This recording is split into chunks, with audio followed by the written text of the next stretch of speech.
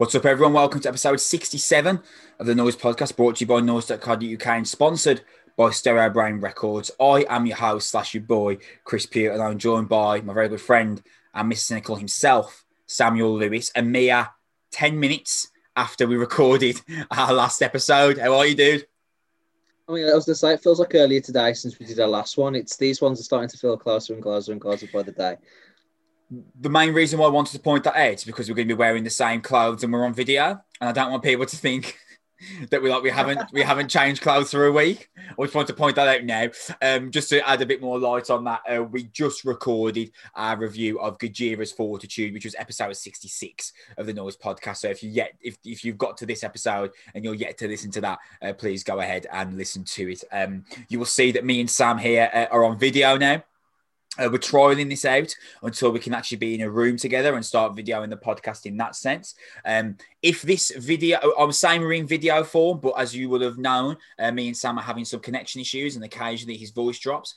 So if being in video during this episode is causing that to be an extra problem, Sam's going to message me and we're going to drop to audio form. So if you're watching this on YouTube and it's purely in audio, the reason for that is because Sam messaged me and said it wasn't working. We had to drop to audio form. But Sam, want to get some housekeeping in. We are fortnightly, and at the moment we are weekly, rock and metal podcast sponsored by Stereo Brain Records, available on YouTube, Spotify, Apple Podcasts, wherever you listen to / watch podcasts. Me and Sam will be there. The best way to support us is by liking / subscribing. So if you are on YouTube, please subscribe. If it's Apple Podcasts, Spotify, whatever it would be, follow, like, whatever that system uses. That's the best way to help us out. On our last episode, as I mentioned, we reviewed Fortitude by Gojira. So go back and listen to that if you are yet to hear it. On this episode, we got one question I'd like to put to Sam, like something for us to discuss. A quick piece of news. There hasn't been a lot going on, really. Is one thing I'd like to dissect. And then we've got new albums from Cruelty with There Is No God Where I Am and Asiah's Lost to talk about as well. As well as that, I should, at the end of this episode, be joined by Asiah's frontman vocalist. That interview hasn't actually happened yet. So we're recording this on an evening and on a Thursday evening, and I'm meant to be interviewing him on Monday for this to release on Tuesday. So if that interview isn't included, the reason is for whatever reason that didn't happen. Sam, we're going to get on with the show. I would like to ask you, Sam, we've never done this before on the Noise Podcast. We are just coming up to the end of April now by the time this podcast is released. What has been your album of the quarter, Sam? While She Sleeps by a Hair over Teenage Wrist. Curious. Oh, right. Okay. Is there any band that would have just shaved third? Well, we reviewed them 10 minutes ago. Gojira. Right. Okay. Dude, obviously we spoke very, very, very recently about Sleep Society. That review is also up on the channel if you want to go back and listen to that. Do you think that Sleep Society is probably going to end up being the landmark Sleeps record outside of URB for you? Yeah, I think it's the landmark. I think it's their best record since URB, and I'm trying to figure out which one's better. I think URB is still their best album. As I listened to it again during the week that we reviewed Sleep Society the week following, and it's just perfect. It's just perfect from start to finish. And I found a couple of flaws in Sleep Society, but not many. I think this is going to be an album that pushes them and makes a massive difference to them down the road, especially with the features that they had on it as well. Getting in Biffy Clyro's frontman was a big deal for them, I think, and pushes them in the right sort of direction in terms of making the leap that Architects have made over the last 6 months as well. I think it could be a massive album for them, yeah. Dude, what an opening 4 months this year for music. Yeah, it's been extraordinary. It really, really has. I feel like we're saying this, every 6 months, but it does feel like metal's getting better. I mean, it really does. Like sort of every 6 to 8 months, there seems to be a new crop of bands coming through. Just one after the other, and then obviously going back and doing a music writers' experience and filling in the gaps of some of the great albums of the last couple of years from you, and even further back, it's nice to see that the strength of metal hasn't waned at all, and it's going to continue. But I think, yeah, alternative music is just phenomenal. What's yours? Well, whenever I love an album, Sam, I put it into an album of the year playlist on Spotify for that specific year. And mate, I have never had an album of the year playlist this long at this point in the year ever. Like, I'm just going to run through some names here. The Dirty Nils, Fuck Art was incredible. Gatekeepers EP was unreal. Lonely the Braves record, Frozen Soul, The Young Hearts, Teenage Wrist, Architects of Course, Enforced. They've got probably that's going to be the best thrash metal album of the year by a mile. That new Enforced record, Kilgrid, is wicked. The new Celestial Sanctuary album, the new Woad album is the best black metal album I've heard in years. Holding Absence While She Sleeps, we discussed that, and we discussed Cannibal Corpse. We didn't discuss To the Grave, but I've put them in my list as well. From there, I would say Teenage Wrist, Earth is a Black Hole. Mate, that album's fucking unbelievable. Yeah, it really is. I think it's like insane. Like, I think it's like, mate, how perfect is that album for me? It's fucking unbelievable. I love it so much. Yeah, I agree, but I adore it. It's so well written. Yeah, it's perfect. It's a mix of Gaslight Anthems and Menzingers, but also with this like sort of like a clean guitar British edge to it, that sort of gives it a little bit of legitimacy and makes it a little bit more dour and a little bit less stoic. 12, yeah, it makes it more stoic. You're right, and if I love that type of music that you describe, like with Gaslight Anthem and Menzingers and the Young Hearts and Spanish love songs, but not for a Howl album. Like, I can't get through 12 songs about your childhood. Just can't. I can't do it. You know what I mean? Like that's what it all seems to be about. And this Teenage Wrist album features a bit of that, but also there's a pop sensibility and efficiency and a real depth to it. And there's a gorgeous guitar sound, just utterly transformative guitar sound on it. I think it's just wonderful. We didn't review it on the podcast, and the reason for that. It came about time for us. Well as Sam, I didn't know anything about it. I'd never heard of him. And then me neither. I saw a few people talking about it on Twitter on a Friday, you know, new music release day. Saw a few people like, wow, this Teenage Wrist album is incredible. Da, da, da. And, you know, my curiosity peaks and I'm like, right, okay, let's see what we're talking about here. And mate, the second that chorus hits for New Emotion, I'm like, these are amazing. This is like unbelievable. These are amazing. And then, mate, High Again. Oh, yeah. Oh, incredible. It's so good. And then there's Gasoline, Yellow Belly. I mean, bro, REM sounds on Yellow Belly. Yeah, so cool. I agree. There were we were talking before when we reviewed, I think it might be the Cold Years, and we were talking about the absence of great British rock bands and great rock bands in general. Yeah. Why not these? Man, that Teenage Wrist album, Earth is a Black Hole, is awesome. In its second place for me, I'd probably put Fortitude by Gojira, and then probably For Those That Wish to Exist would go third thus far. But how exciting for me and you, Sam, that like, dude, we've got like 8 months left of the year. You know what I mean? Like, dude, music is amazing. Heavy music is amazing right now. There's so much cool shit going on. So many great bands. So many great young bands. Man, so exciting. This is by far the best start to a year that we've had since me and you have been best friends discussing music. So a really, really exciting time to be a music fan, especially an alternative music fan, Sam. We can start talking about gigs soon. Oh, don't, please. Good Lord. On the podcast. Dude, we haven't done a live review in like, I don't know. We haven't done a live review since we did we went to Turnstile on the 12th of March, right? So 2020. So we haven't done a live review in over a year. Dude, that really fucking sucks, man. Like I hate that with all of my might. 15 months and 10 days. Ugh, jeez. And then obviously, you know, we don't know whether Green Day will happen yet. In Huddersfield, the St John Smith Stadium. Still the most random thing ever.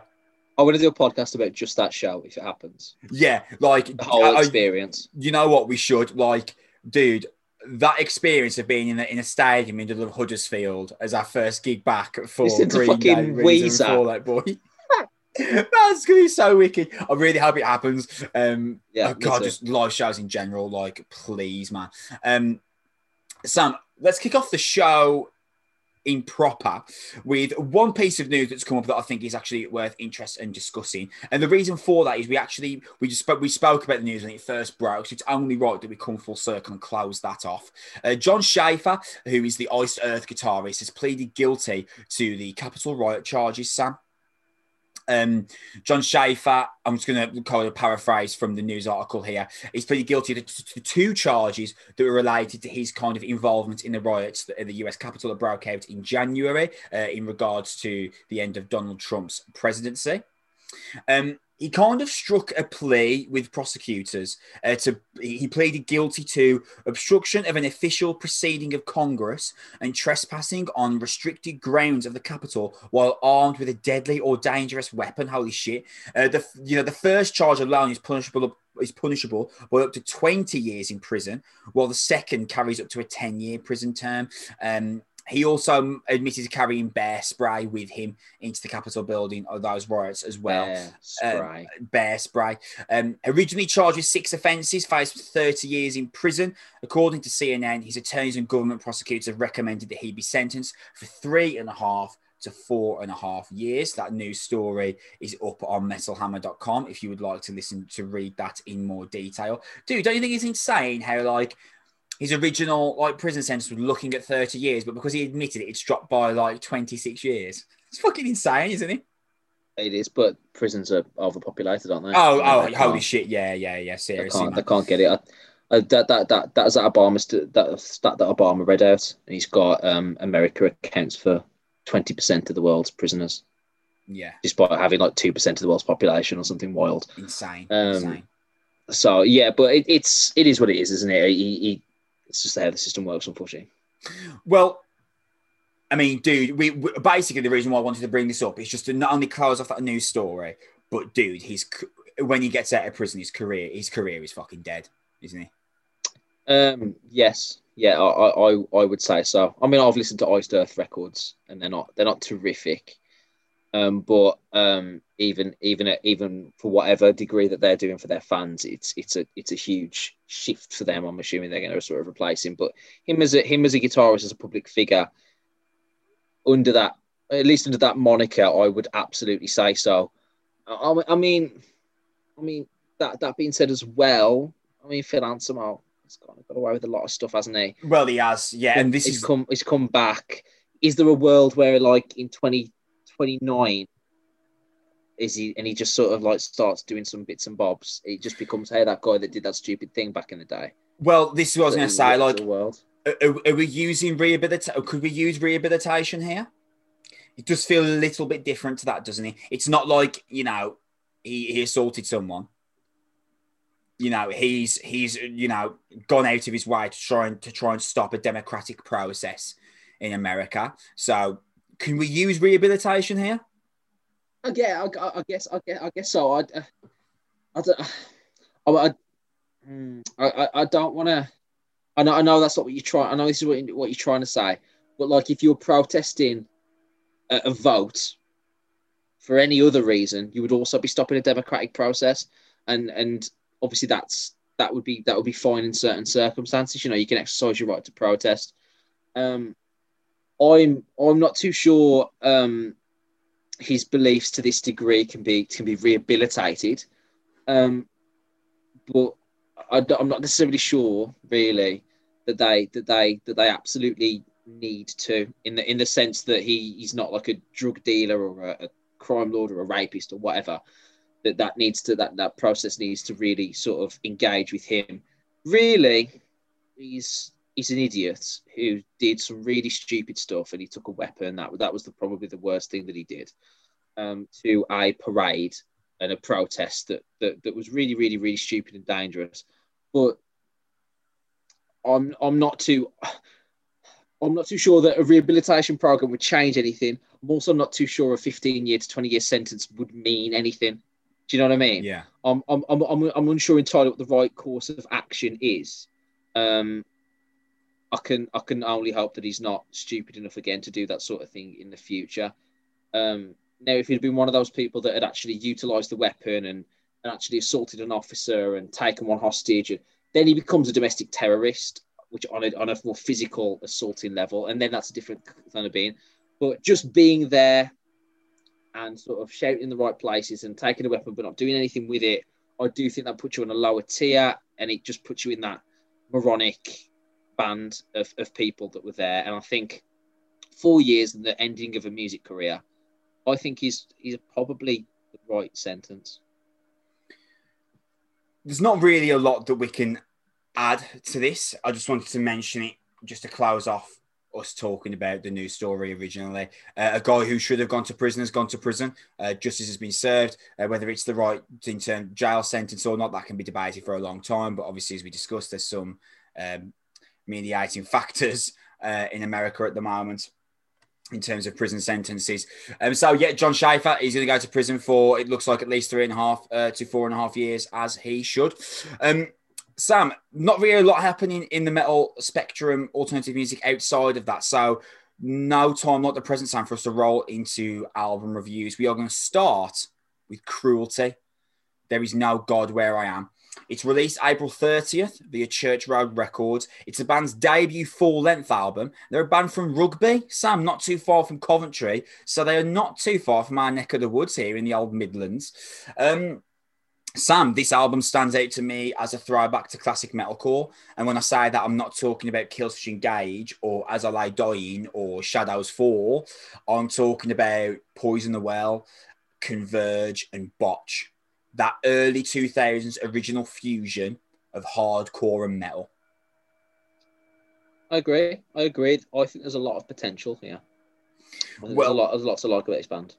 Well, I mean, mate, as soon as A Lie That Makes Life Bearable hits, you've got this frenetic, piercing guitar sound meets this really thudding drum sound, which is, I mean, that is classic early 2000s metalcore, and that final breakdown is very, very Code Orange-esque.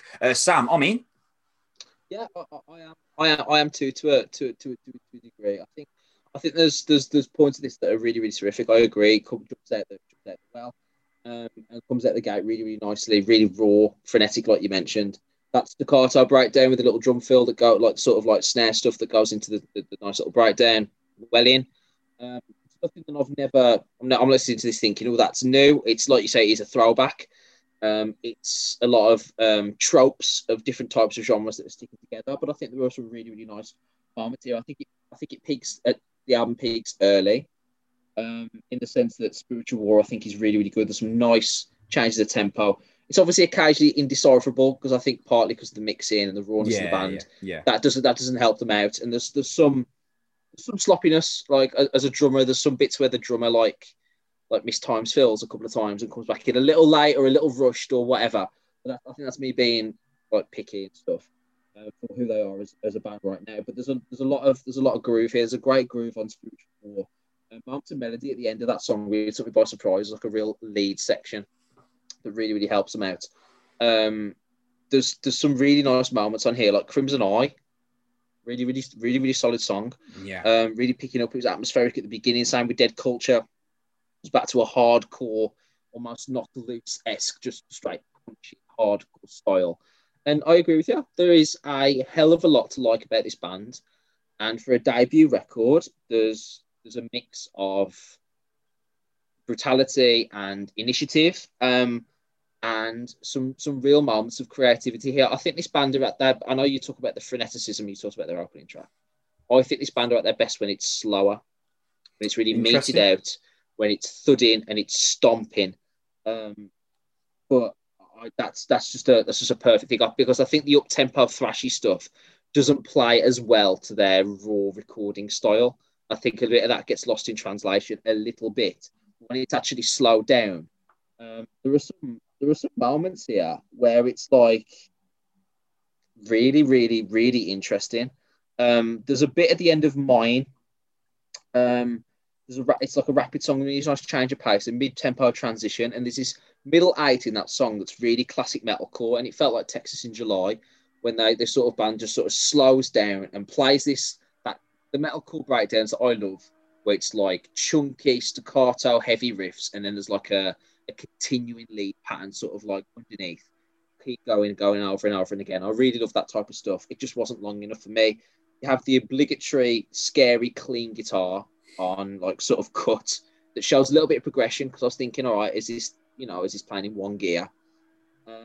But I thought I wanted that to be longer. I didn't want that to be an introduction. I wanted that to actually see if that could turn that into a song. So what I'll say is that on the plus side, there's lots to like about this band. There's still areas of improvement. I still think they're a bit raw, bit sloppy at times, and some of the songwriting needs a bit of tweaking, and some of the transitions need a little bit of work, especially on the percussive end. And there are points, I think, when the vocalist could work a little bit on his vocal melodies in terms of sometimes he just follows the riff, and that's perfectly fine. But I think it was near the end, where the guitar riff is like da da da da da da da da da, and the vocalist is just following that. So it's like and it's just repetitive. You know what I mean? I would like to see more situations where it's sort of find vocal melodies that actually snake around it, thread over the top of it, and complement it and contrast it rather than follow it. Obviously, that's a deliberate choice the band has made, but that's just a personal preference. Other than that, though, they're a new raw band that's hinted some real progress, potential, and creativity, and that's exactly what metal needs. And I'm glad that we keep pumping these out, local boys as well. Dude, I think it's awesome that like this album is a throwback to classic metalcore, but also I get the Knock Loose vibes on Spiritual War. So it's like a throwback, but also a kind of it's self-expressive of the current time, right? You know, Spiritual War has got that knock loose, wincing riff that makes them sound really sharp. But then once the full tempo starts running, you can't help but think of Pupil Slicer, right? And that chaotic pace shift and the flicking intimate riff, similar to Mirrors. It breaks off into these like quite big post-rock soundscapes that you were talking about. And just like in Mirrors, that style was quite important to that album not sounding like a mess. It's kind of vital here as well. Also, there's a big, massive Slayer solo that breaks out at the end of Spiritual War, which I'm absolutely all for, of course.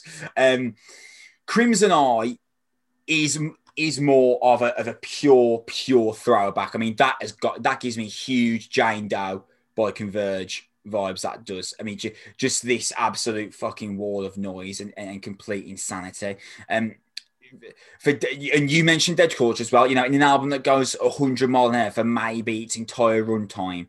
This one still actually managed to catch me off guard. It's got like 2 minutes of like utter chaos.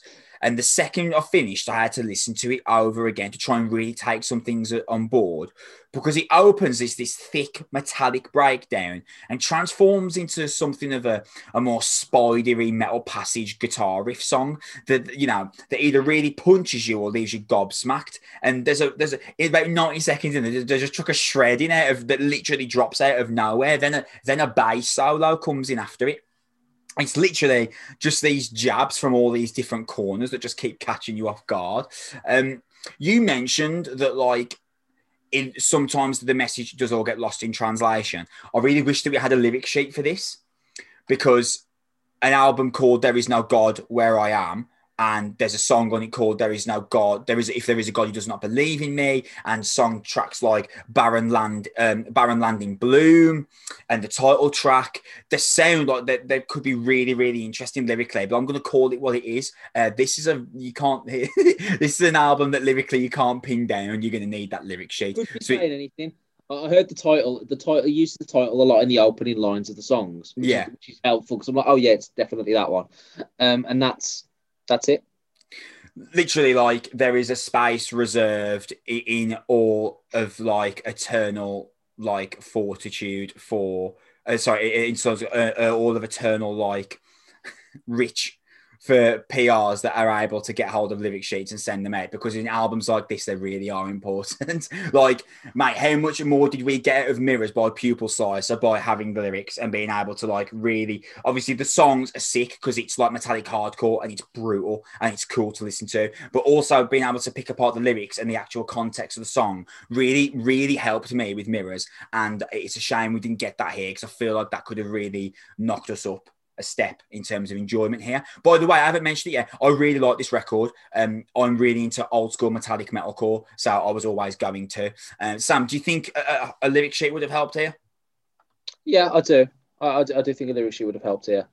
I think it is exactly what it is. It's a debut album from a very raw band, playing in what sounds like a live recording studio experience, not a mastered, mixed, and tracked studio experience. And as a result, these songs need a little bit of tweaking and pulling together a little bit. And they would benefit from, in their second album, having some backing and getting into a studio and really laying these down to be meticulous and things like that. And I think that would massively help. And then obviously when the full content comes out, then we can actually see the messages that they're trying to get out. But musically, which is really the main way we can judge it based on that, there's clearly some good songwriters here. There's certainly some good musicians here, especially on the guitar end. And I think that can help push this band forward. Because like I said, I can see something here. I mean, dude, in the press notes, this album's described as like this takedown of spiritual forms. And I'd love to see how that plays out, considering what it's surrounded by musically. There's like this instrumental fuzz that closes out "If there is a God, he does not believe in me," that leads into "Mine." And it's a really clever transition. And I love when bands write tracks that really piggyback off of each other and like blend into one. Kind of like, we were talking about Fortitude and the Chant on the new Gojira album. I love when that happens. And that was like really, really clever and interesting part of this record. But mate, for me, the most interesting part of this album is the title track. Dude, this 7-minute obtuse wall of brutality and like angular force. And then violins come in. And then these really peaceful guitar interludes drop out of nowhere. And when I first saw the length of the track, I thought, right, it's going to be a 7-minute breakdown. And I like the sound of that because this album's been really solid and gnarly and nasty and just a complete tough punch for like 40 minutes. And it ends up being this real epic from like there's this kind of metallic epic. And there's a moment where towards the end, each member comes back in all at the same time. And it's really like an eclectic, like kind of forceful way to end this record that's been really like relentless for 40 minutes. I was really shocked by it, but it was really, really interesting. Again, Barren Land in Bloom, I'm assuming that song discusses the divide between rich and poor because they're from Rugby, which is known as an area that's got this really strange, like you're either like really rich or you're absolutely skint. There's this really huge divide there. So I'm assuming that track kind of dissects that lyrically, but thematically, it sounds like Poison the Well on the Opposite of December. How could you not like that? Poison the Well are amazing. Opposite of December is an amazing album. So for me, dude, I'm really, really in here. I mean, I'm saying, dude, I prefer this to the first Code Orange record, I Am King. I prefer this to Ithaca's Language of Injury. I prefer it to Employed to Serve's first album, Greater Than You Remember. And I really like all those albums. Dude, this is a metallic hardcore album that's a great start and sounds like you're listening to Botch in 2000. Dude, put these on a lineup of Pupil Slicer and Employed to Serve. Make it happen yesterday. I agree. Imagine how terrifying that gig lineup looks like on paper as well. Great for a tenner. Employed to Serve, Cruelty, and Pupil Size. Yeah, it fucking would be great for a tenner. Get your head caved in for less than £12. But yeah, I agree. I think there's a lot of potential here. Again, I'm a sucker for once you've convinced me in 3 or 4 songs that you're good at one particular thing, show me what else you can do. And that's what this band does. There's hints of other stuff here. There's hints of progression. Because we've been doing this for a while now. I mean, you've been listening to metal for an even longer time than that. We know that variety is what sets you apart within your records, as well as consistency, and that's what I saw a little bit starting from this band here. And I think there's some real progress to be made with this. I think this is a positive debut. There's obviously some things to move on, to move forward with, and some things that I need to sort of work on moving forward, as with every debut album ever. There's a bit of rawness and a bit of potential that needs to be secured. But I agree with you. There's lots to like about this. There's lots to like about Cruelty.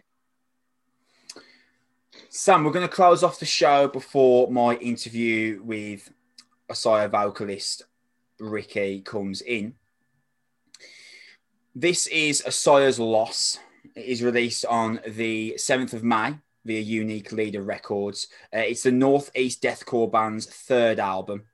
I'll tell you what, Sam, Unique Leader Records are having an absolutely fine 2021, aren't they?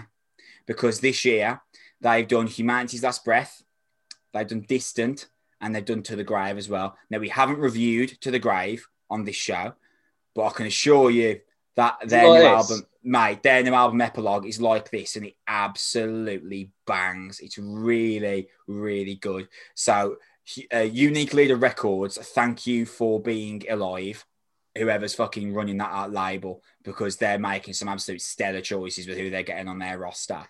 Sam, I actually want to talk about the artwork for this album first. Have you ever seen a cooler artwork in your entire life?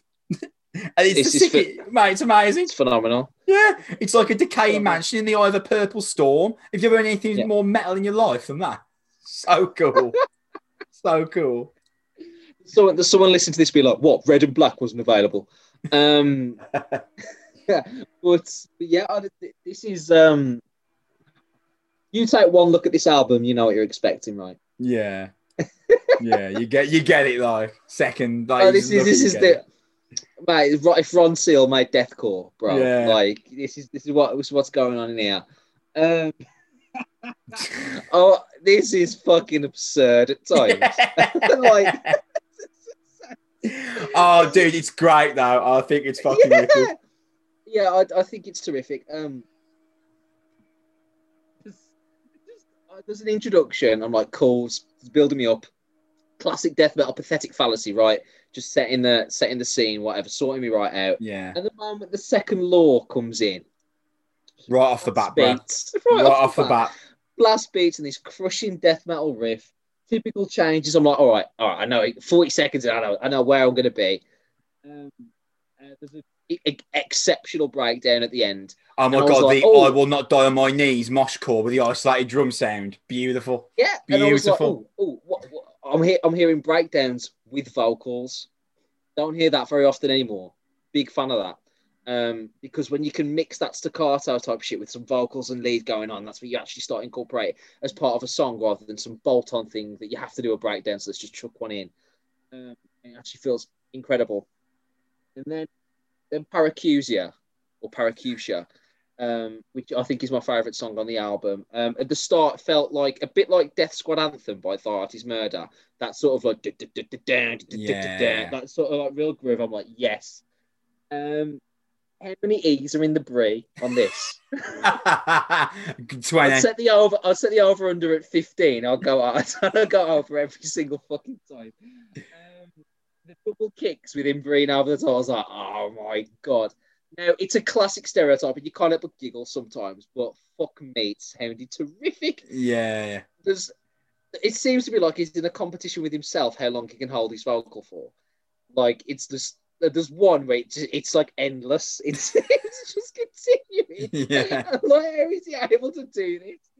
And then it kicks in, and it increases the tempo near the end and slowly builds up to this fast pace. I thought that was absolutely terrific. There's an After the Burial fading on Queen of the Sorrow with this high-pitched, like, echoing guitar riff, and then it goes into this tech metal type style writing into this fast-paced metalcore feeling, and same with Temple Punch, which felt a little bit like an album track, but it followed the same sort of thing. I also want to talk about there's a nice start on Lost, but the crazy breakdown at the end of Lost. With that growl that he does for what feels like 2.5 minutes, he doesn't breathe in between, and then the nasty breakdown at the end of Terrorcide Compulsion, stomping and chomping with like real groove, and it's just top tier extreme metal. And by halfway through, I was like, "Is this a better extreme metal album than Cannibal Corpse?" And I was already making that comparison in my head. Yeah, I was already making that viewpoint. What I will say, before I get to my favourite part of it. What I will say is that because the breakdowns are so good and because the endings of these songs are so fucking wild, by track 7, I'm like, When's it coming? When's it coming? When's it coming? And it almost it's not their fault, but like for me listening, it almost completely makes the first half of all the songs obsolete by track 8. I find myself listening to it just waiting for these breakdowns and these ridiculous 2.5-minute segments at the end and waiting for these change-ups to the point where the first bit just feels like almost like a YouTube advert in the middle of what I'm actually watching. Do you know what I mean? That's my only criticism, is the endings are so good that it makes the first bits just utterly unnecessary at times. But I want to talk about Eye of the Swarm featuring Ben Durr from Shadow of Intent. Fucking hell, dude, that song. Because I was looking at that thinking, please let it be what it sounds like in my head was this like dual battle of two of the fucking scariest sounding people I've ever heard in my life. And it's absolutely a dual battle of two of the most scary people I've ever heard in my life. Because the growl at the start and the way that they switch between one from the other, it's phenomenal. Absolutely phenomenal. And when also Ben Durr still, thankfully, sounds like a video game villain. Yeah. Like he sounds like if Godzilla was in a band. Like we talked about this with the Shadow of Intent a couple of years ago. How the fuck he does this? How he sounds like he does? Extraordinary. Insane. Having those two vocalists on this song at the same time, that type of vocal style is a feat of human achievement that I will never get my head around. To make those sounds, whatever studio tricks you do to even enhance that, it's unbelievable, absolutely unbelievable. What I will say is after that point, it peaks and it does drop off a little bit for me. All right, so the last 2 or 3 songs on the album are decent, but I feel like songs like, Ominous Mind, Accelerate Odax, fine, perfectly all right. Same with Echoes. I enjoyed the breakdown and Already Lived. I enjoy the fact that they reversed the growl by putting it at the start and stuff. But what I'm trying to say is it's a fantastic death metal album, and the endings are so amazing and so well put together and so brilliantly fucking written and beautifully mixed. Oh my God, this clean mixing style.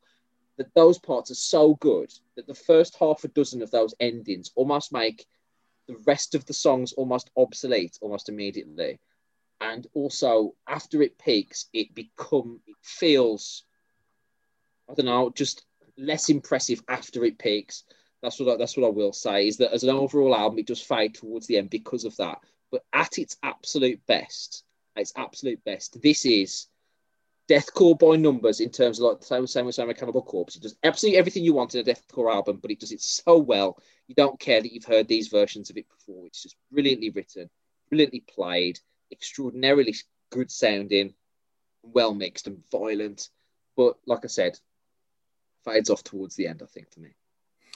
Sam, would you agree if I said that I think this is a more organic deathcore album than we've heard from Brand of Sacrifice, Shadow of Intent, and Rings of Saturn?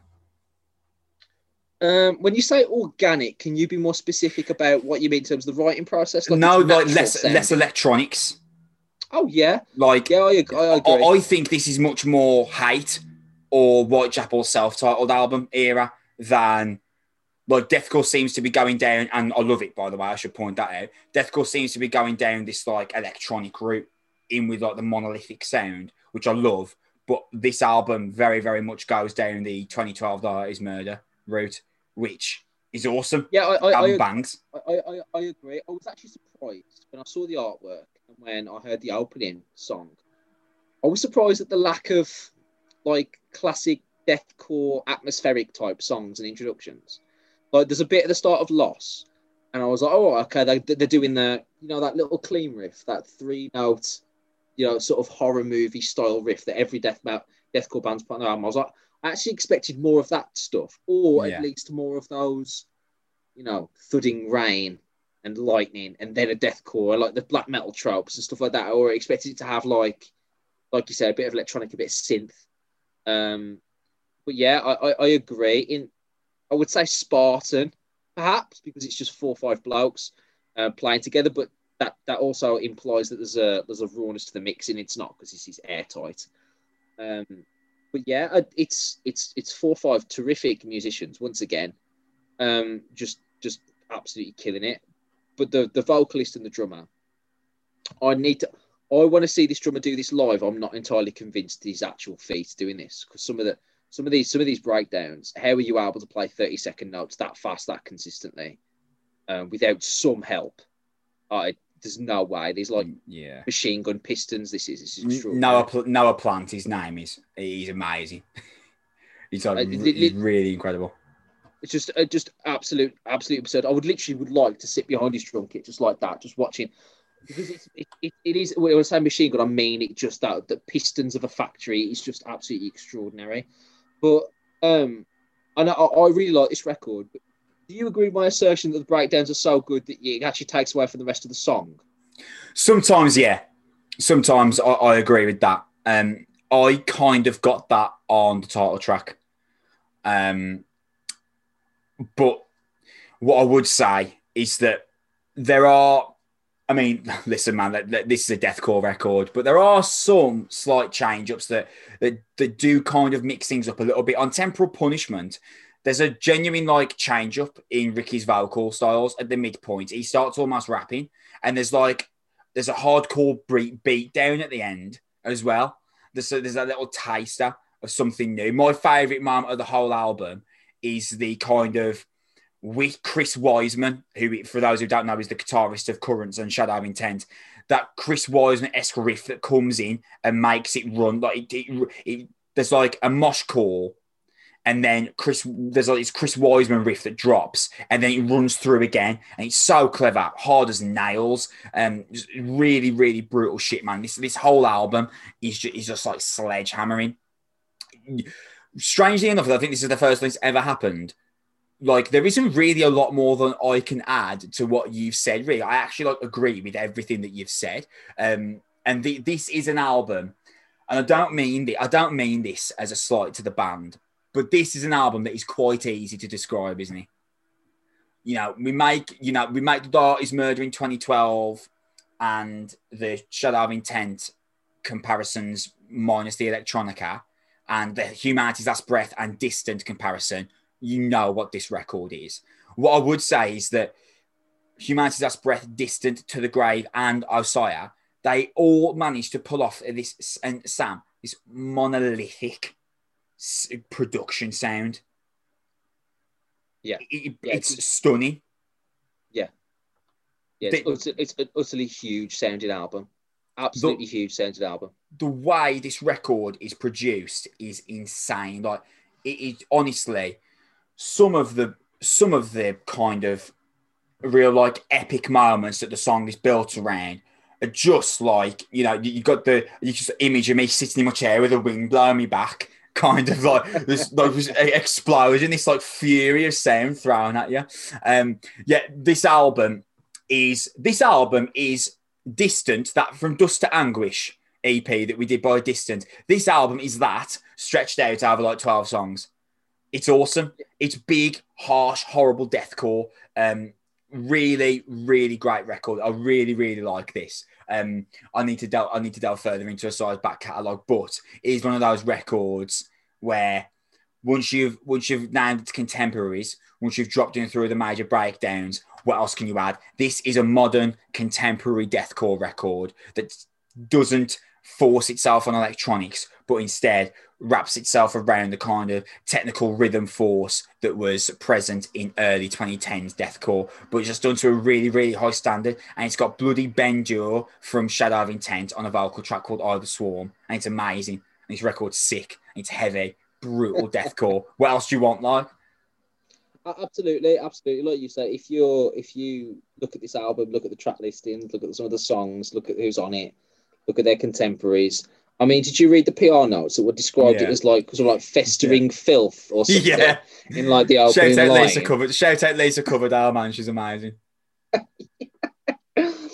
I mean, this is could only be a black metal album, or you've got a cow that's just shitting in your back, like in your front garden or something like that. It's only one of those two things, and that's exactly what it is. It's just black sludge. It's condensed into the sound. And mate, if that's what you like, I fucking love this, and we like that type of stuff because it is absurd. Yeah, it's like some of the mosh calls and growls on air. Oh my, it's hilarious. God. Yeah. I was rewinding to hear them happen again. I'm like, is that 45 seconds? He's been like, There was one, bro. Like the thing happened, and I popped to pour some more. And I came back, and it's still going. I'm only gonna work, and I'm gonna come back, and it's still be in the break.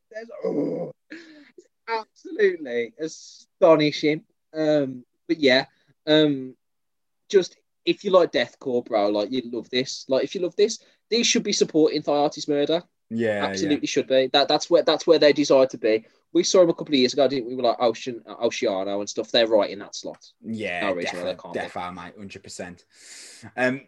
That's going to bring our episode to a close before my interview with vocalist Ricky from Asaya comes in.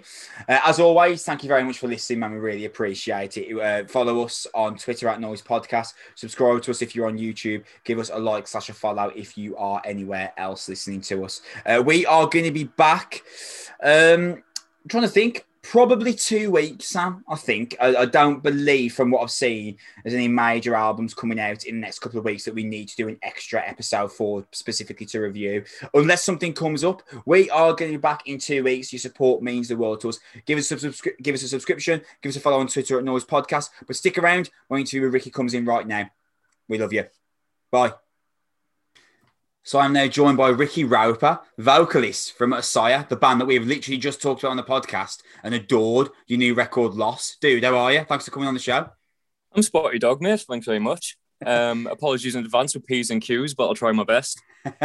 No worries, man. You know what, mate? The first thing I really wanted to discuss with you was you're on Unique Leader Records, and I didn't really pay a lot of attention to what Unique Leader were doing last year, but this year, within the first 4/5 months by the time Lost comes out, we're talking Humanity's Last Breath, Distant to the Grave, and yourselves, all within the first 4/5 months of the year. Do you pay attention to really like what's going on the label yourselves? Like, are you discussing in the band that you're on this label that is literally hitting home run after home run after home run of signings and albums being released on their label?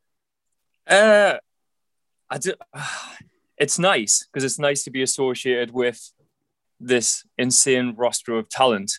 Yeah. But I'm generally like a fan of the bands anyway. You know, like I listen to Distant all the time and Bound in Fear and Humanity's Last Breath and all these guys. So when they're dropping new stuff, it's something I'll be checking out anyway. And, you know, knowing that we're on the same label, it's kind of like seeing a family doing well, if that makes sense. Yeah. And it's kind of homely that some of our favorite guys in like the UK as well, being like, you know, Ingested and Bound in Fear and stuff like that, are sharing this journey with us, especially in this crazy time. But yeah, it's nice. But yeah, I must admit, I'm not too much of a pay attention to the metal world and the releases and stuff like that, but they certainly always appear on the radar, like regardless. In the modern music climate, what does the band discussion look like, or what does it look like for Asaya at least when it comes to discussion of label signings? Because we're seeing more and more bands go independent these days, and people are generally more cautious of being caught out by bad contracts. So what's the discussion like for you guys? I know you've been on Unique. This is your second record on Unique Leader, isn't it? Yes. Yeah. So you've been on there for a while. What's the discussion like in a band in 2021 about being on a label and possible next steps with the current state of the music climate? Dude, these are good questions, man. This is sick. Well, we've been doing this a while, man. Like there's like myself and Andy. Like Andy, I think we started a band together when we were like 17 or something. So it's like, it's been like, what, like 18, 19 years we've been hanging around in the same bands or in different bands. Like, but it's a tricky one because Osiris always likes to keep like, you know, hold of the reins, and we like to know what's going on, and we produce ourselves, and we've got all these ideas of what we like to do, and we've got friends who help us in the industry and stuff like that. But when Jamie Graham came along, it was, I believe it was immediately after the Deferment of Gods video. And obviously he came on and he was just like, look, you guys are doing good. You know what you're doing, et cetera, but, you know, I'm promising you, you know, I can help. So we were like, all right, let's fucking do it. So we jumped in with Siege Music at the time. And then he progressed on to like Unique Leaders, sorry. And yeah, he was like, do you want to come along? And we did all the stuff with that. And to be honest, mate, it's never been a second thought since since joining it with Jamie. We've just dove in for the ride together, and it's been great, man. It takes a lot of pressure off the band, and I think unless you're willing to be like full time, like everyone like commit fully to it, you need management and label and agency and everything else. Because kind of at the beginning when you're doing local shows and asking your mates if they want to do local tours and all that stuff, that's all fine and dandy. But when you want to start doing international touring and selling records worldwide and stuff like that, it's very difficult to do by yourself. And so hats off to the guys who jumped in to help us on that stuff. There's got to be like a certain level of maturity in the band though, right? When the discussion comes for like something that's important as a label signing. Like, mate, I'll be honest with you, man. If I was in a deathcore band and Jamie Graham told me what to do, I would just do it. You know what I mean? Like, I'd be like, Jamie Graham thinks we should do this, so we should do this. Yeah. But obviously, that's not the right way to go about it, is it? It's about figuring out what's right for yourself. So was there a discussion about, yeah, this sounds great, but should we actually talk about this for an hour or two? Or was it like, this seems like a good thing to do, let's roll the dice and do it? Once again, dude, it's like, we're very so we know what we do, right? And we know what Osiah needs to sound like, etc., etc. But when someone comes along with experience who knows more than us, you can't disrespect that regardless.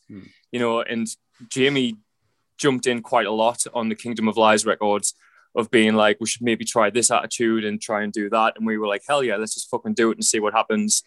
And things went well with Kingdom of Lies, so I think in a sense he kind of helped with the evolution of the band, with kind of helping us focus on a more business perspective, but still being kind of true to what Osiah meant to us personally. And I think with Jamie being a fan, it wasn't a case of like a record label being like, you should do this and you should do this because it's this, but this was someone being like, you know what you guys do best? You do this best. And I think you need to do this more and that. And when it's someone who's, at the end of the day, people talk about labels and they talk about management and they talk about all this, that, and the other. But when someone actively comes to you and goes, I want to invest in your product. Yeah. There's a mutual respect between the two of being like, okay, so you need to do your job to do that. And we need to do our role in our jobs to be able to, maximize the efficiency, blah, blah, blah. And you see this all the time, bands join labels and they blow up and they find the right thing to sell and they capitalize on that market and it explodes. And like you see yourself, some guys can do it DIY, but I think in today's day and age as well, there's too much to stand out by yourselves as well. Yeah. So when someone who has an experience in selling records and in playing in successful bands and managing, it's just like, hey bro, like we'll listen, just tell us what to do. I think it's a long way since Enter Shikari could, sell out arenas, DIY. Just there's so many bands now and so many different avenues and categories and like genres, and it's beautiful, but it's crazy. It's crazy looking at the grand scheme of things currently, being in it so long. You mentioned the amount of bands there, and that kind of leads quite well onto my next question. Like, as a fan, I feel like deathcore is a much more exciting place now than it was when you did Terra Firma in 2016. Does that translate to the band at all? Do you feel part of a movement? Because for me, as a fan, and I've never been in a band or anything like that, I'm just really, really into alternative music. But in 2015, 2016, I was listening to deathcore purely because I still found it enjoyable. And I knew in the back of my mind that if it doesn't go any further than this, we're going to start plateauing. Now, like, we feel like we're in this whole new area of extreme metal. Does that translate into the band? Like, say, to go back to my actual question, do you feel like you're part of a movement? Oh, no, like, absolutely not. Dude, like, honestly, like, we're still at that level where, like, if we see someone with a sticker on the back of like the phone or something, or like if someone mentioned it, like, and if we see our name anywhere, like we're instantly in the WhatsApp group being like, "Oh, hey guys, someone's talking about us again," and we love every moment of it, and I don't think that'll ever change. You know, I just like to think that, you know, the more exposure to get, you know, the more opportunities to see this stuff will happen. But I think, you know, deathcore isn't really, like, modern deathcore is a great term. Like, modern deathcore is a great term, because when deathcore first started, you know, I remember first seeing All Shall Perish, and I think it was Deconstruction on Headbangers Ball or MTV2 or something crazy like that. And I was like, whoa, what's this? This is absolutely sick. Yeah. And then my life just kind of, you know, continued listening to Killswitch Engage and Lamb of Gods and Triviums and stuff like that. And then Suicide Silence dropped this Destruction of a Statue live video with the drummer. And I was like, whoa, what's this? And that's deathcore, you know, when I listen to it. But as genres have, you know, progressed through time, you know, down tempo is huge in deathcore now. You know, there's huge elements of slam, and I think it's gotten to the point where, you know, Christ, if you've been listening to deathcore long enough, you'll know about the elitist problems that happened. You know, there was a huge, yeah. And I think, kind of, I'm not going to say that I understand, you know, what happened, but it kind of feels like the fight against elitism allowed slam and down tempo and all these other, like, elements to be incorporated into deathcore, and us to be like, yeah, man, it's deathcore. We love this music. We love this scene, and we support it. And before you knew it, you know, I mean, dude, we've played death metal shows, we played hardcore shows, we played slam shows, we played down tempo shows. We just changed the set to adjust a little bit, but it's because deathcore has now turned into this huge modern deathcore, as you say, is turned this huge branching, you know, sound style that's, you know, you could pick 10 bands that sound completely different and everyone would go deathcore band. You know, yeah. Was it the cleansing that really did it for you? Because it was Hate that got me on. It was the Family Guy EP that got me by Suicide Silence. Yeah, my God, what a record. Yeah, I was kind of similar to what you were saying, actually. Like, Hate by the Artist Murder came out in 2012. But I didn't hear it until a couple of years after that, when I started getting into, like, really extreme metal, and it was literally like anything I'd ever heard. And then I started going backwards, and obviously I picked up on the cleansing and stuff. No, Hate is definitely one of them, bro. It's definitely a game changer album for all of us. Like, the reason why I brought it up is because Loss is really, really wicked. On the episode this interview comes out on, me and my co-host Sam gave it a really glowing review. It's just monstrously heavy. Nice. And I said in my review that it feels like a modern, unique version of Hate or Whitechapel self-titled album. Do you feel like where you can modernise in your own personal influence and fusing them together is the best thing you can do in the writing process? Like, figuring out, we loved this about the Artist Murder's Hate, and we're sick at doing this. So if we put our two hands together, we'll make this wicked record. And that's what I think Loss is, just from a personal perspective. Is that what you go in thinking? Well, Loss is the first record where when I wasn't involved in instrumentals at all.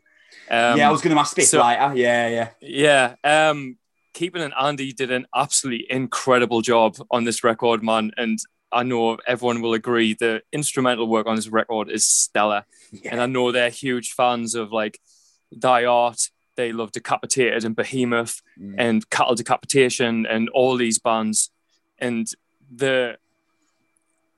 being inspired by these bands is openly apparent on this album. We've never been one of those bands that have shied away from being like, we've been influenced by these people. Yeah. You know, like, because there's always the risk of people being like, oh, you're copying. And at the end of the day, man, like, there's very rare examples of true improvisation, man. Like, it doesn't exist. Like, once you hear a melody in your head, your brain always remembers that melody, and you know that works in the format.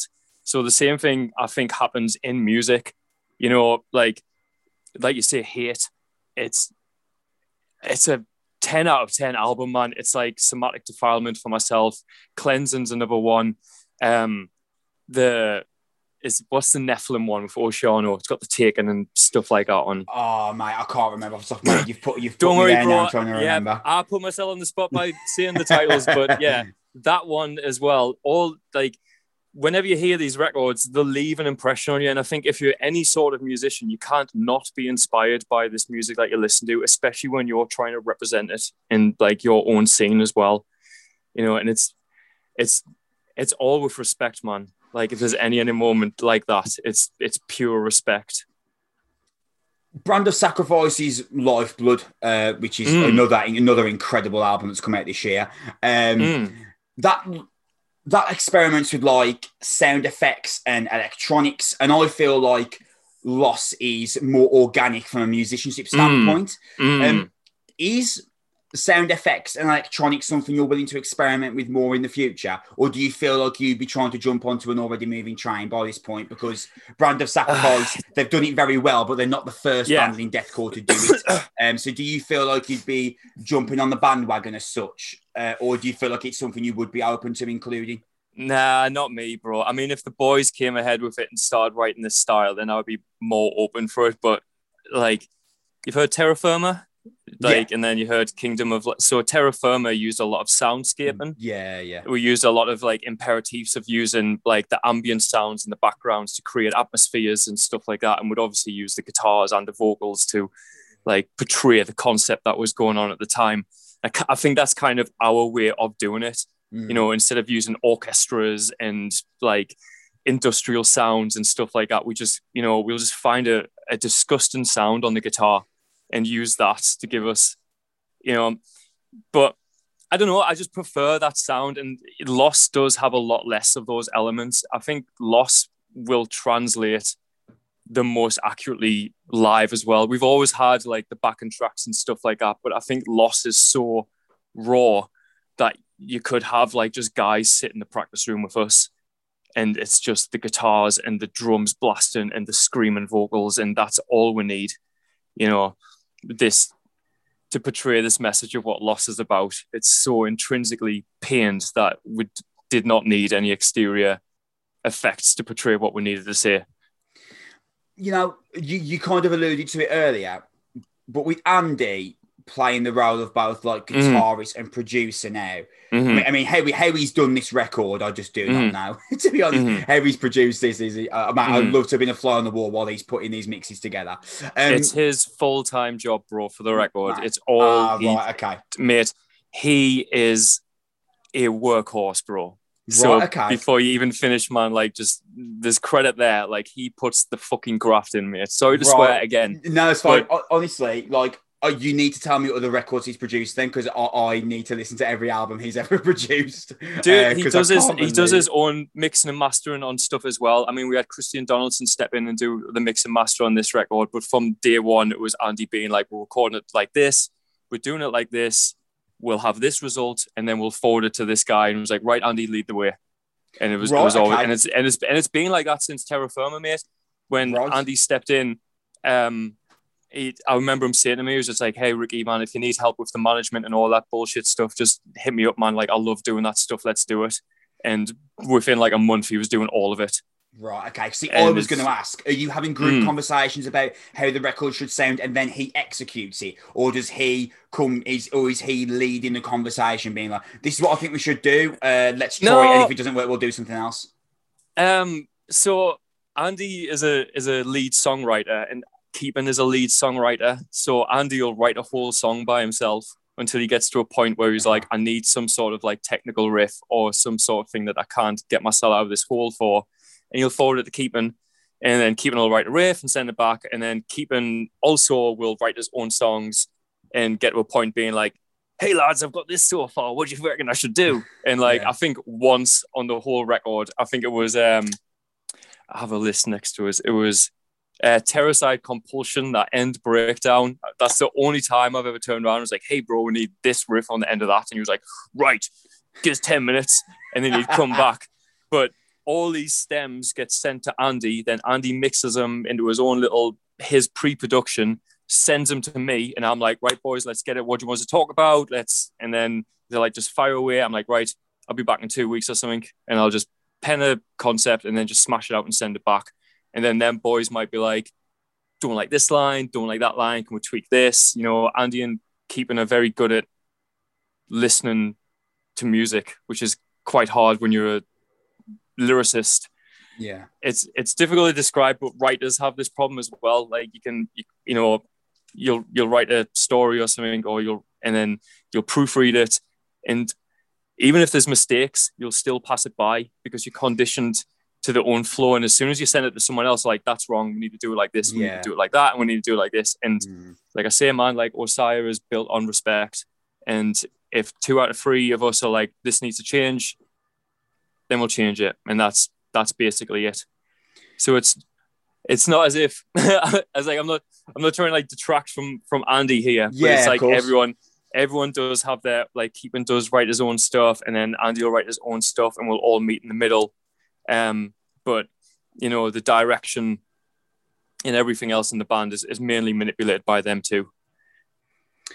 You know, mate, in terms of like the concept of Loss, when I first got sent the promo, I opened it up and I thought, that's the best artwork I've seen in years. That is, like, because I'm a massive Dark Souls fan. I am, so like, I looked at that artwork and I was like, maybe someone along the line played Dark Souls has done this. But like, you know, when I was talking about Hate is like this album that over dramatized, you know, the concept of demons and stuff like that. I don't get that message from Loss. I do feel like Loss is something that is much more that you could probably relate to it, like a track like War Within Our Walls. Yeah, like that doesn't seem like a conceptual track to me. But the best person to ask is obviously you. What's the primary message that Loss is trying to convey from artwork to actual lyrical thematic idea? So Loss is a little different to the other 2 records. Terra Firma and Kingdom of Lies were both written in a conceptual basis about an earlier part of my life, which I really struggled through, and I told it via a story, so it wasn't as like there would be no names and there'd be no pointing at people and stuff, and I could just get things off my chest. And people who've been through similar scenarios to myself have came up to us at gigs and been like, hey bro, when you said this line, did you mean this? And it's like, yeah man, you know it. You feel it too. And he's like, yeah, man, thanks. And Loss is current. And that's where it's different. Loss was written while I was suffering. It was the pandemic. You know, we were writing from home. Like, Christ, man, I hadn't seen Keeping on Andy in over a year and stuff like that, man. Like, the heartbreak and that's what the whole album is about. It's broken up into little sections of moments of the lockdown where I'd have time to just be left with myself and my demons and think about the things in my past and stuff like that. Temporal Punishment is one of them, buddy.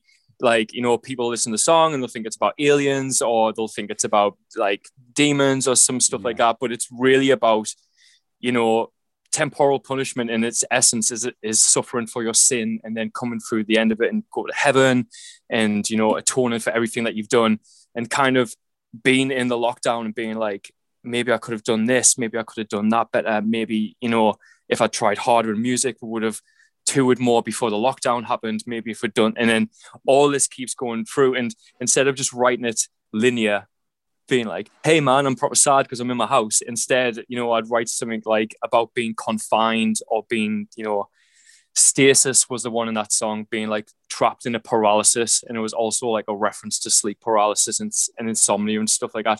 And only if you feel this can you pick out these bits. And War Within Our Walls is another great one. It's literally about just having like a toxic member in your friendship group, someone that you think you can trust, and they let you down like at the worst moment. And that's what the song is about. It's about a Judas goat, like someone leading a herd to their demise, you know, and you've trusted this person throughout. But instead of being like, this person did this to me and I want to tell you all about it, I'll just write a story that relates to it. And, you know, this is, once again, stuff that, you know, when you're alone in your room for a year or whatever, all you've got is your thoughts. I don't know if you ever played Final Fantasy VIII. I have. A guy, but You have, yeah. Yeah. So when Squall's lying on his bed and he's just like, man, I hate lying down. I can't sit here because all I do is think. You know, and he joins the party again. Yeah. I truly relate to that thing. I've always got to keep myself busy. Otherwise, I'll be doing this. And this is what loss is. It's not me thinking back on something. It's me telling you what's happening now, you know. Mate, but I hate to ask you a question that you've probably been asked a million times in interviews already. Oh, actually, before I do, how are we doing for time, by the way? Are we good? Are we good? Bro, we can go as long as you want, man. Wicked. It's my day off today. Wicked. So we can just hang. Again, sorry, you've probably been asked this question a few times in interviews, and I do try and avoid asking like boring questions that you've already been asked 10 times already. But because of what you just said, I am curious now. Writing a record in a pandemic, did you feel trapped within your own desire to use this spare time that you wouldn't have had without the pandemic effectively? Because for creative people, they're like, oh my God, there's a pandemic, so I must be productive and I must take advantage of this spare time. Did you feel trapped in that? No, I worked throughout, buddy. Right, okay. I'm a manager for a tattoo company, and we had to survive. Right. And while we were writing the record, obviously Andy Keepin were in the similar, they were in the scenario of the pandemic, and they were like, it's fucking go time. Let's do as much content as we can, blah, blah, blah.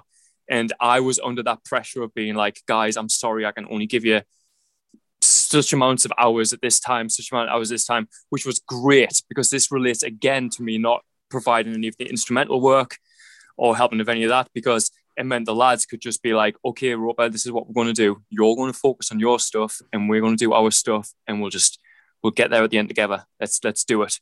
And they went off and they did their bit, and I didn't have to worry about a thing because obviously Andy and Keepin just handled everything, dude. Like, they made it so easy for me just to be like, because it's hard writing a record, bro. Like, I can imagine. And like, one of my favorite stories about this is Randy from Lamb of God. He has to hire a cabin and he has to leave his family because he turns into an animal when he's writing. And I relate to that so hard, bro, because I have to rip the scabs off like wounds when I'm writing lyrics. Like, I'm not getting too I don't mind getting personal about stuff, but not getting too personal. But after Kingdom of Lies, like, I found my old lyric book and I read through it, and like, I literally cried, being like, oh my God, I can't believe I was in this mental state when I wrote this album. But loss is not so much that, it's more like rage and desperation and like being pinned against a wall and not having time to do things, and not having, like, we don't even know when we're going to be next touring, bro. Like, we don't know, we still don't know anything, you know. And when it's like, we need to write an album, you need to be creative, you need to do this, and you're battling, trying to save your career as well as trying to save relationships and trying to like keep, it's honestly, it happens, man. Like, I am so proud of Loss because of this. Like, honestly, great records come through tragedy, man. Like, some of the best music was written after the wars and stuff like that. Honestly, man, like, feeling this going on this record and with yourself, you know, being appreciative of the style and stuff, it means a lot that like people can hear the torture that went into that record. And like, I mean, I'm just going to mention it once because people will probably mention it all around. There was times on that record where people would be thinking, what the hell is he doing with his vocals? And dude, I was literally screaming. Like I would finish a day at work and I would just grab my mic and I would just give it.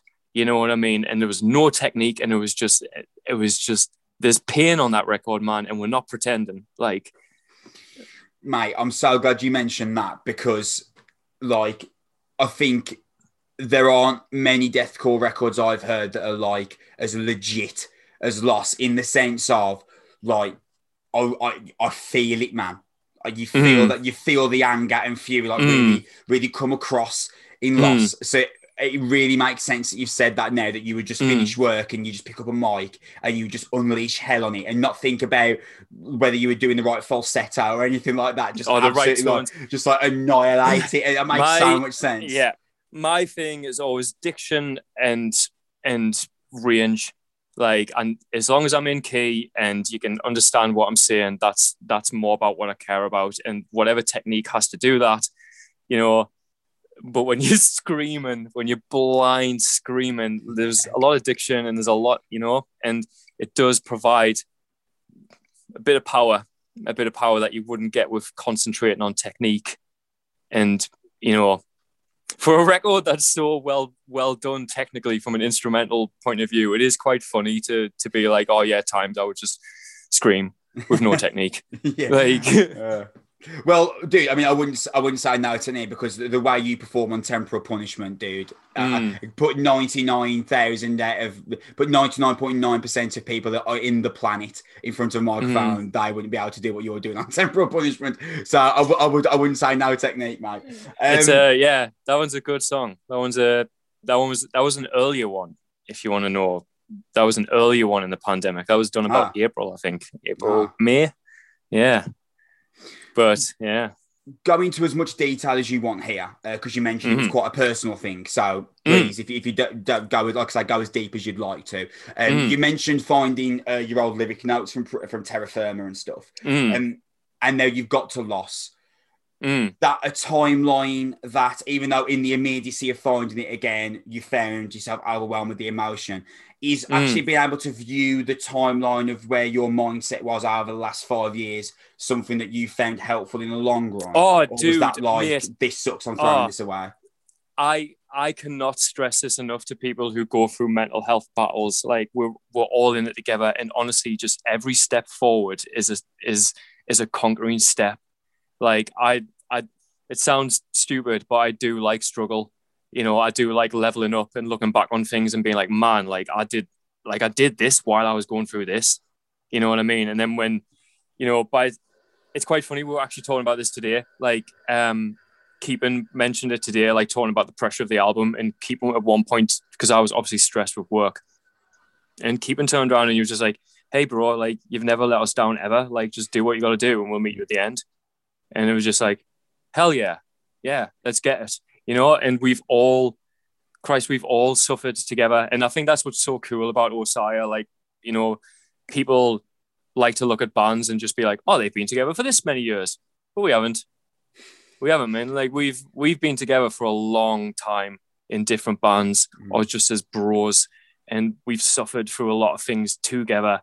And when you can all combine that into a record, and, you know, it's cool, man. Like, I don't think many people have this opportunity to look back on chapters of their life and relate it to a band or a record. You know, it's just like, you know, Terra Firma was like, oh, hey, this is when I conquered this and I started doing this instead. And, oh, Terra Firma, like, Kingdom of Lies is when I did this. And, you know, and then now when I look back on Loss, it's going to be like, I mean, I need to listen to it again.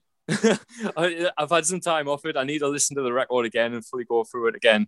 But even just talking about it now, it's something that I felt wasn't created but conquered. And like, I just want to get it into people's hands, and I want to get it onto the stage. I think that's where we're really going to sell what it meant to us properly. Well, you've essentially written 3 diaries, haven't you? In yeah, 5 years. Much. Essentially, that's what you've done. Yeah, totally, bro. I've, like, Terra Firma was probably to like birth till 16, and Kingdom of Lies was like, you know, probably about 25, 26, and then Loss was current, being like just about the lockdown. I didn't have much tragedy after that, dude. I've had a great life. Like, from my mid-20s, I'm surrounded by really beautiful friends and just a great industry to be in, man. Like, I know there's a lot of toxic elements in the music industry and stuff like that, but, you know, I think the music industry is one of those things where you can tour with a band for 1 week and then you're the best friends and you tell each other your deepest secrets, because you just have to be like that. You just have to trust each other and just have each other's back. You know what I mean? Like, quick story, man, like Cattle Decapitation, like, we're on their second show and they plugged one of their power packs in the direction of the wall, and because they're an American band or whatever, it blew all the power packs, and like, they were all like really stressed about it on stage. You can imagine what the scenario was like, and we barely spoke to them because it was day 2, And like I ran into the middle of them and I was like, guys, please don't argue. Like, just give me 2 seconds. And I sprinted to the back and I was like, Andy, rip the stuff out of the back of the box. We need power packs. And he was like, right, what's up? Told him the story, ripped it out, ran back on stage with a load of power packs, sorted them out. And then their manager came next door and he was like, right, anything you need, you just talk to me. We're doing this is it. And it was just like, yep, that's fine. And vice versa, mate. Anything you need from us, we're doing this together. And that's the way music should that's where all art should always be. You know, but yeah, sorry, quick little divergence. No, from that, dude, that was fascinating. That's the Osiah way, man. Like, it would have been, and dude, it wasn't because it was Cattle Decapitation. It could have been any band. It could have been a band's first show, and we would have done it too. You know, I'd love to hear that. Awesome. We've been there, man. And like, dude, I've played shows, like in a competition environment where people have taken fuses out of the back of my amps before I went on stage. And I went to turn my amp on and they haven't worked. And like, bands would sabotage bands for gigs and stuff like that. And it's just like, hey, bro, we aren't playing that battle.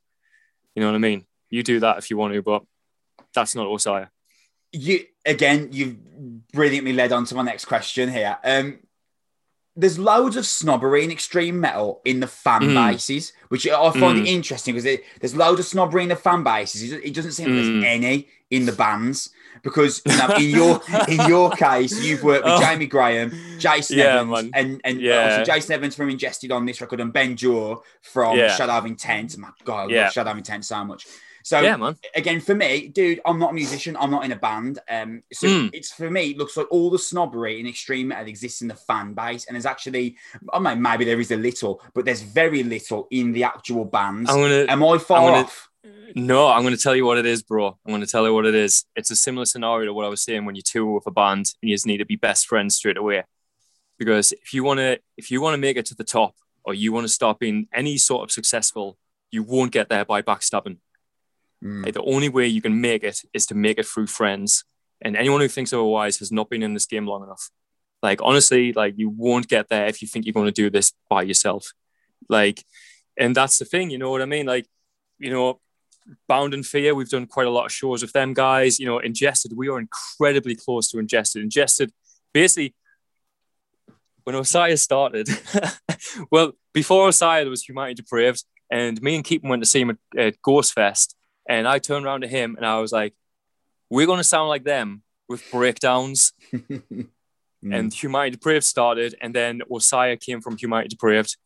And throughout, we told Ingested this many times, you know, and we've been, you know, we're very close with Ingested. We've done a few runs with them, et cetera, and they're killing the game. Like, they're doing so well. And coincidentally, they're some of the nicest guys you'll ever meet. Yeah. So figures. Yeah. You know what I mean? Yeah. And it's all these like new entry-level bands that are trying to promote this tough guy image, but actually believing in it and pushing it on other bands and stuff like that, rather than just being just who we are. You know what I mean? The majority of us aren't bad people, man. Like, the majority of people in the music industry are like attracted to the alternative scene is because they feel like they don't belong in the normal scene. Yeah, yeah. Like, why would you want to, like, once again, war within our walls, like that track? Why would you want to fucking start a war within your own walls, man? Like, just fucking build them up for each other. And if they get high enough, bro, they'll take you with them. And I tell you what it is, like, Ingested are a great example. They're great guys. They've done a lot of runs and stuff like that. We've been great friends. We've helped each other out in the past. And you know, I didn't document about this much, but Jason had some personal commitments that he had to stay at home for. So Ingested called me up, you know, like, hey, we're going to fill in for Ingested for a couple of days and help us out. And I was like, yeah, bro, let's do it. Because there was automatically a level of trust and a level of professionalism. Because when you do these, now, if I was some snobby, arrogant, elitist, whatever, you know what I mean? We wouldn't have had that working relationship from being, you know, you can't, and like I say, man, like, just help each other out, man. Just be who you are in normal life. I read an interview with one of the band from several years ago. I mean, it probably was during the Terra Firma days. And at that point, I forgot the actual member it was now, so I do apologise for that off the top of my head. But regardless, the discussion was that one of their goals was to be able to turn Osiah into something they could do full time. That'll have been, yeah. as time has progressed, and you've now got this three records of really, really great back catalogue. Have those goalposts moved at all, or are you just trying to stay as humble as possible? Still want to do it, bro. We're like, I'm not going to say we're one of the rare bands, but we're one of those bands that want to work. Like we'll do the tours, we'll do the rough. You know, we've done tours in vans where we've had to like sleep upright. You know what I mean? With amps on our laps and stuff like that for €50, where we've came home like, you know, wondering if we're going to be able to pay rent, and that's never changed. It's never changed once, like throughout the whole process. And you know, our time will come, man. Like I feel like a lot of people kind of sleep on us, man. Like we work really. I'm not trying to, you know, be egotistical about this, but we work really hard, man, and we strive to make a great product that people can believe in and relate to and want to support. And we support our fan base and everything like that. And we'll get our time soon, man. And when it's time to hit the road, we'll do it till we break. We'll be on the road forever if we can. Right, amazing, and you deserve that because losses really in a year where there's been humanity's last breath, distant to the grave, band of sacrifice. Mate, losses swinging fists with all of those records. Like, I always like to give it time before I start like categorizing, saying I think this is the best, this one's second best, etc. Mate, for me, loss is absolutely swinging fists. That's all right. Hey, buddy, how you doing?